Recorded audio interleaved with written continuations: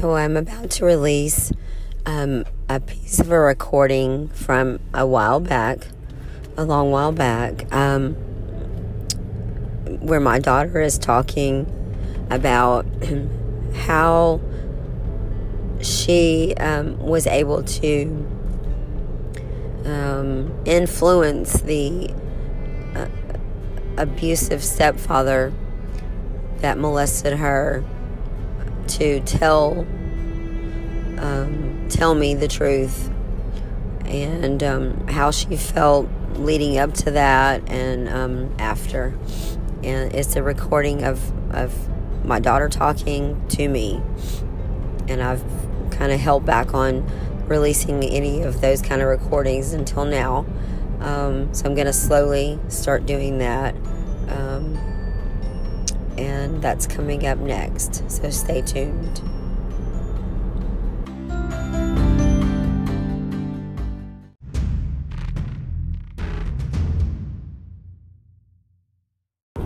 He thought that it was a dream, that the abuse that had happened to me was a dream. And I just remember feeling like every bit of hope that I had that could have helped me was gone. That if you believed me at all, you didn't anymore. And I knew that there was nothing I could do to change that. Here is this counselor that's supposed to be somebody that we can all trust, and they just blew it for me. That's hard to hear. It really is. I've already heard it, so these are just facts that I felt like you guys needed to hear for yourself. So, Casey, what happened after that point? When we left the counselor, do you remember anything significant happening after that? Or if you want to just skip ahead and tell me how you got him to tell the truth, that would help maybe the audience better. After the counseling thing, I kind of realized that was the life I had to live. I had to live that way until I could get proof, which was near impossible. So I started using drugs and eventually got into a relationship with a girl. And I kind of lost myself for a while. But when I turned, I want to say I was 18 years old, it got to the peak destruction. I mean, I know I'm an intelligent person. And I was just completely destroying myself over what this man had done to me. So I kept telling my mom. I would tell her every chance I had. I would tell her how much I loved her. I remember doing that a lot. And when it got to the point where it was unbearable, I went to my stepdad at the time with my girlfriend at the time and told him, look, I'm either going to kill myself, I'm going to kill you, or I'm going to run away and never talk to anyone ever again if you don't tell what really happened. And he looked at my girlfriend and I, and he said, Casey, I just didn't think you would remember. And from that day on, I've been mentally healthier than I've ever been in my life since he gave me that back. So, when you told him that, how you brought him into a room where I was, and what did you say to him to get him to tell me? I don't recall. What I remember you saying is, you need to tell her now. And you said it with anger, so I know that it must have been talked about before. And I was in the living room watching Snapped, as I always would be watching Snapped, or some murder show. And you were serious. I think he knew you were serious, and you told him, you need to tell her now. And I was sitting there, and you and this female and him were standing there, and he said, I did it. Is that right? I don't know. It was so painful to me. I'm surprised I remember him saying anything at all. It first started with me trying to get him to admit it by getting the tattoo on the bottom part of my arm. Which is?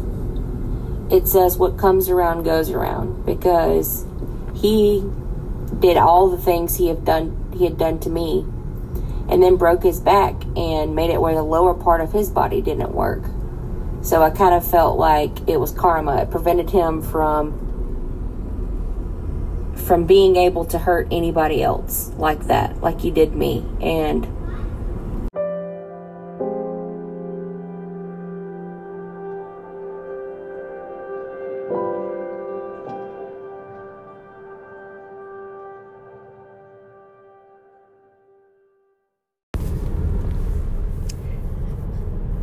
these are just a few recordings that I have released.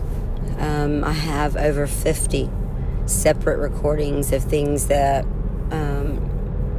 I spoke with members of my family and other people, and recorded them because it's kind of like taking notes.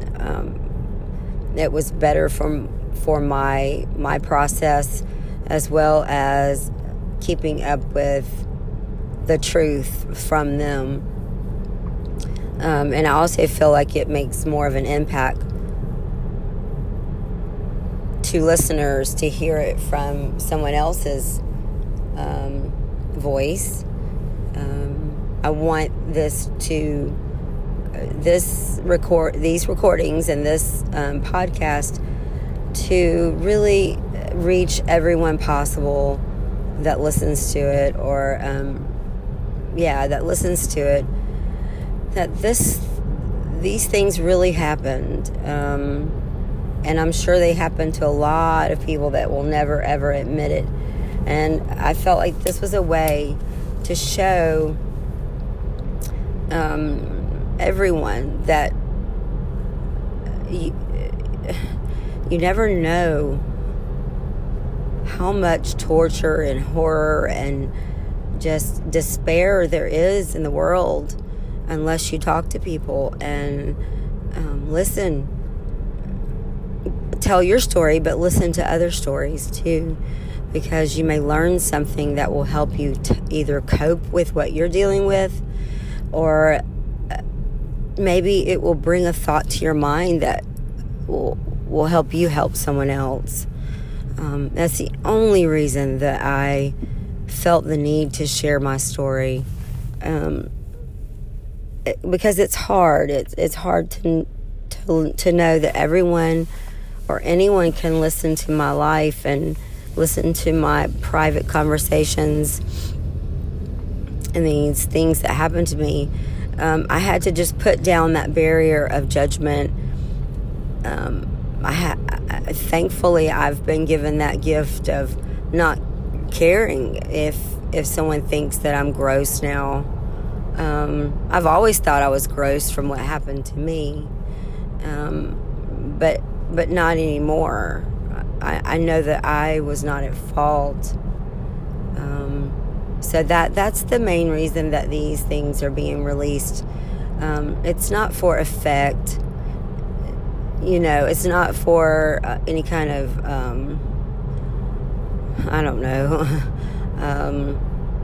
pat on the back. It's definitely for therapy for myself and for knowing that it's going to help someone somewhere someday. Or at least I hope it does. So I thank you for listening, and stay tuned for more recordings that I'll be releasing in bits and pieces. And you may not understand them. They're not going to be in order, and they may just be jumbled talking. And if this is not the kind of podcast that you want to listen to, then don't. I mean, I don't want you to feel obligated. Your listening doesn't do anything for me, really, unless it helps you. So don't feel obligated. And if it's too graphic for you, definitely, and you're not ready to hear some stuff, don't do that to yourself. So, with all my regards, and I mean everything I say, have a blessed day, and until we talk again, thanks. Bye-bye.